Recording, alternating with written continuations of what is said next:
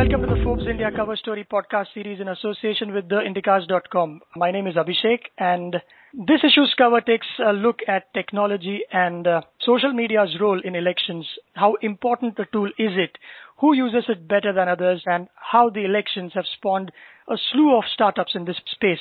And on the call with me to talk about all of this is Peter Griffin, Shohini Mittal, and Devojyoti Ghosh, who have contributed to this cover story. It's a package of stories. Hello, everyone. Thanks for joining in. Hello. Hi, Abhishek. Nice to talk to you again. Hi, Abhishek. Thanks, Shohini. And the first question is to you, Peter. Before we get into the cover story itself, I'm curious to know at what point did you and your team decide that technology has indeed begun to have some sort of an impact or a say in the upcoming election? Before that, one little step back, just in reaction to something that you just said, where you included social media in what you were saying. Now, social media is only a small part of an overall strategy, and we in the media tend to make a big deal about social media because we're all on social media.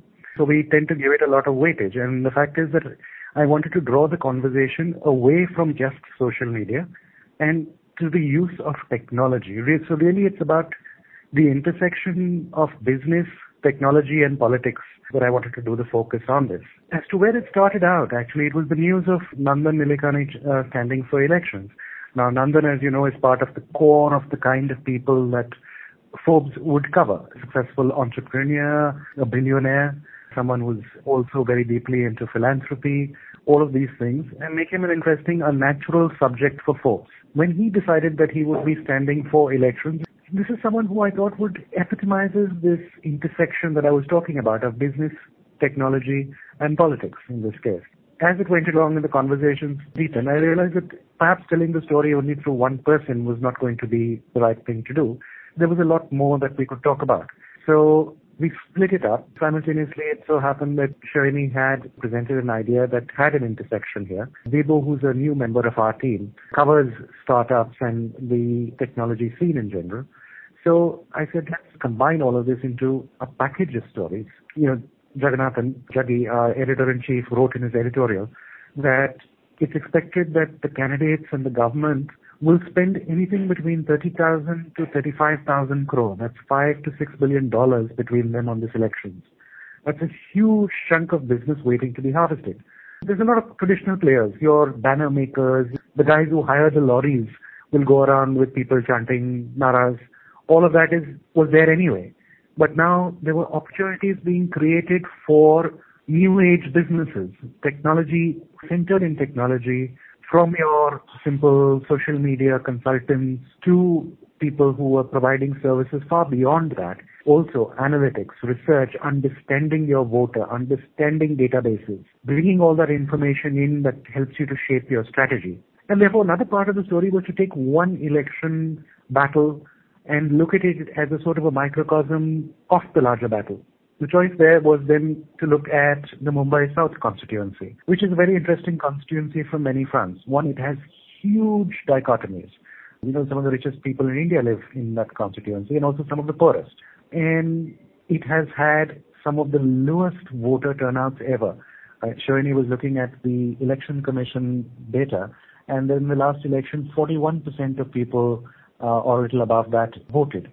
It'll be a good time to get Shohini in to talk about the voter turnout that you spoke about. And if you map that to the number of people using technology or social media or the literate voting percentage, if you put it that way, how big is technology to even make a dent in helping a candidate to get his word out? Yeah, Abhishek, what is interesting to note here is, and that is something we tried to capture in the South Bombay sample study, that despite it being such an affluent constituency, both in terms of disposable incomes, in terms of high penetration of technology, people talk a lot about elections, politicians, about civic issues online, on social media. There's a lot of chatter that's generated, but it doesn't translate into them going out and voting on election day. And I think the abysmal numbers, as Peter said, in back-to-back elections in 2004 as well as 2009.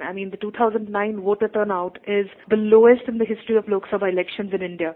We are looking at a constituency which is doing a lot, as our candidates have said. They're using all sorts of communication, both old world as well as new world. And like Meera Sanyal said, that despite technology playing such an important role in the election, there's nothing that substitutes face-to-face interactions, and that is why she's taking these long walks and meeting people, because people at the end of the day, no matter where they are, which constituency they are in, they want to know you, they want to see you, and they want to talk to you. So the touch and feel element still works. But we're just hoping that, South Bombay will script a different story this time. But as far as the numbers go, we don't have much to be excited about. And initially, Peter, you started off by talking about how technology is not only about social media, but analytics and many other domains. Now, if you could chime in here to talk about what are the other applications of technology that might find relevance in politics. What are some of the companies who provide such services, and how are these political parties using them? To start with, we have only heard about big data when it comes to, big IT firms and MNCs talking about how they're generating data. There is so much of data, how that data can be used by different organizations and, companies to actually generate business. So interestingly, this time during the election, we have seen a lot of startups actually focusing on that aspect of big data. Which is one part of technology, where we have seen a Bangalore-based startup called Fro. They have actually utilized big data to scan the data that is generated online. For example, who is the most talked about politician currently on the social media? Which are the parties that people are talking about? So they are trying to scan those data and making it relevant and, presenting it on different platforms, like be it a debate show in any television channel, or a kind of an election hub on a website.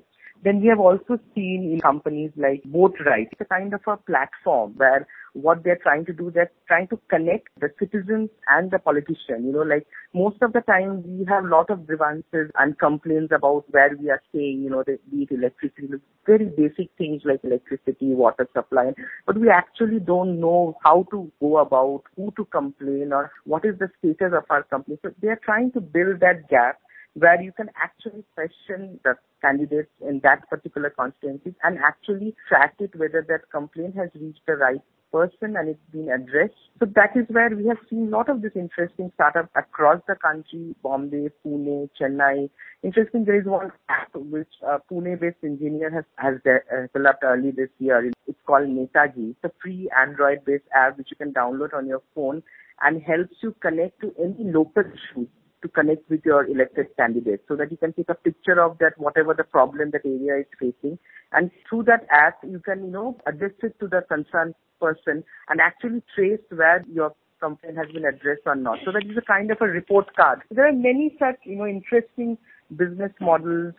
Yeah, we're talking about data, and one of the more interesting enterprises that I saw out there, and I'm not using the word business deliberately, I'm saying enterprises because they're not trying to make revenue, was this group of young students called the 545. They're all studying journalism at the Columbia School of Journalism, where they've put out a website called the 545, which is data journalism. As they told me, no one's really doing any good data journalism out there.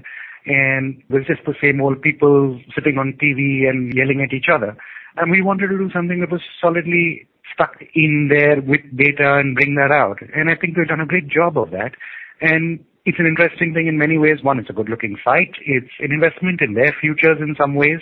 And it's a single-purpose site. They want to cover the elections, and that is it. The way that they've worked this purely out of personal funds while they were in the middle of submitting their final projects, putting this site together, was fabulously interesting, and it's something that for all of us in journalism is also a sign of things to come. How easily a bunch of dedicated young people can do things that the rest of us have not done, perhaps to that level that we should have been doing. That was the very interesting application of data there. If we can summarize this, there are two kinds of enterprises or startups. One is which are being employed by these political parties to help them hopefully spread the word or understand what people are thinking in certain constituencies. And then there is the other lot, like the app that you mentioned, they were from Pune, or the little outfit that the journalism students have created. Now, how receptive are the parties to using technology, to help their cause. For instance, Peter, before we started recording, you said that you experimented by wanting to connect people that you wanted to interview, not by calling them, but by emailing them or talking to them on their Twitter handle. How was that experience of yours? Did you get a response as soon as one must expect on a social media site or over email, or did you have to dig into your contacts to get them to talk to you? I decided to try this out in a way that anybody could do it. Contact these parties via the information they have put out publicly. So their social media handle was one of them.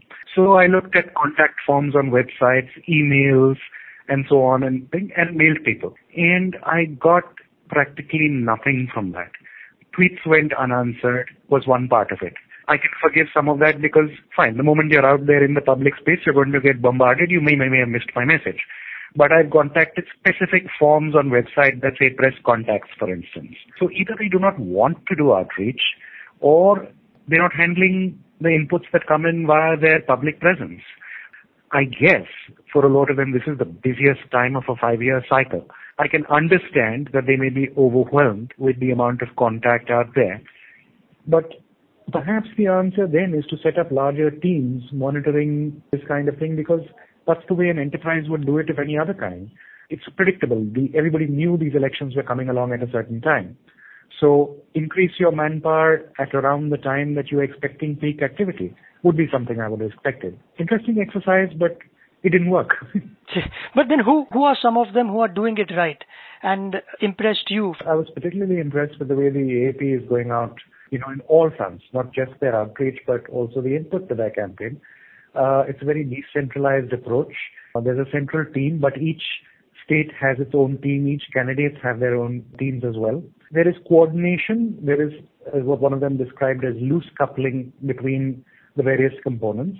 Data is shared. They're welcome to use what they want to use and add on or augment what they're doing with their own personal efforts. And the entire group gets to learn from it and profit from it. The BJP has been an early mover.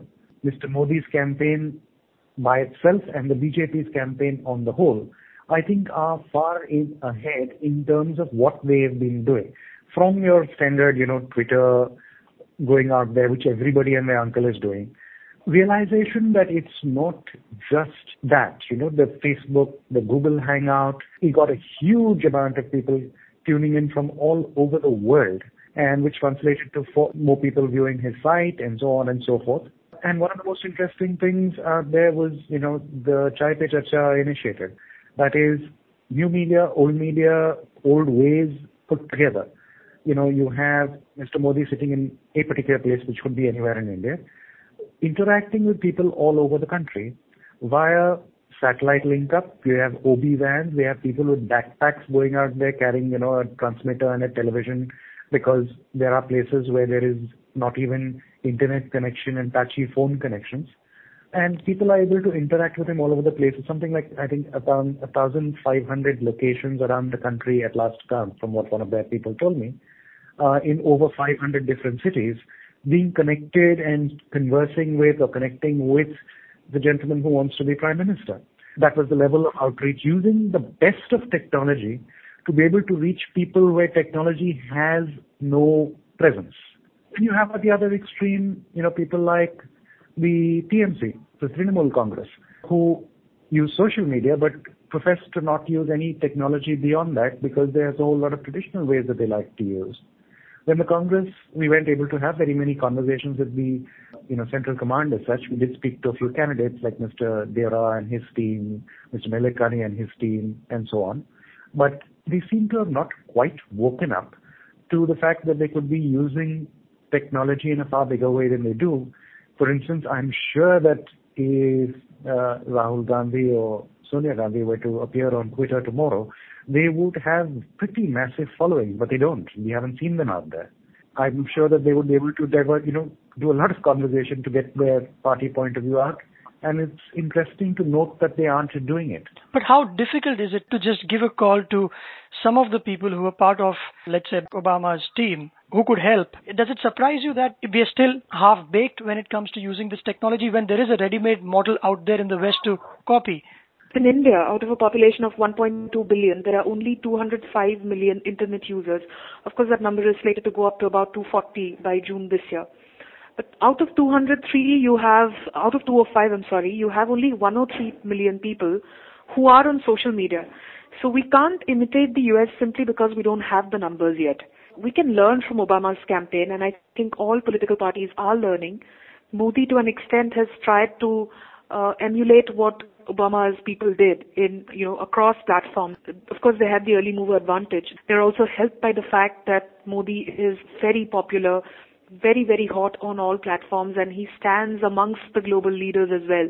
Despite the fact that internet penetration is not very high in India, there's a study that the Internet and Mobile Association did last year, and it said that out of India's 543 constituencies, there are 160 of them which they call high impact. How they define high impact is the number of users, internet users or social media users precisely, in that area or in those constituencies are greater than the margin of victory of the last Lok Sabha elections. So that is how they define high impact constituencies, and that is how they determine whether the poll results will be swayed by social media chatter or not. Now, what is interesting to note is social media is not just an urban phenomenon. It is not just restricted to tier 1 towns and metros. A third of India's social media traffic comes from cities and towns which have less than 5 lakh people in them. This is a very encouraging thing. So when we say that 160 high impact constituencies are there, it is not spread across big cities only. So what is heartening to note is social media is catching up in small places as well. And I think if not in this election, at least in the next general elections, it's going to play a huge role, even, much more than what we are seeing now. And all parties and all candidates are going to come up with even more innovative uses of it. Right now, they're mostly using what the platforms are offering them. But we'll just have to wait and watch what they do in the next elections. On that note, it's time to wrap up. Thanks a lot, everybody, for your time, and hope all our listeners pick up the next copy and listen to this podcast and comment away. Thanks again. Thank you, Abhishek. Always a pleasure to chat with you. Thanks. And to have someone contact you from Forbes for a subscription, just message Forbes to 51818.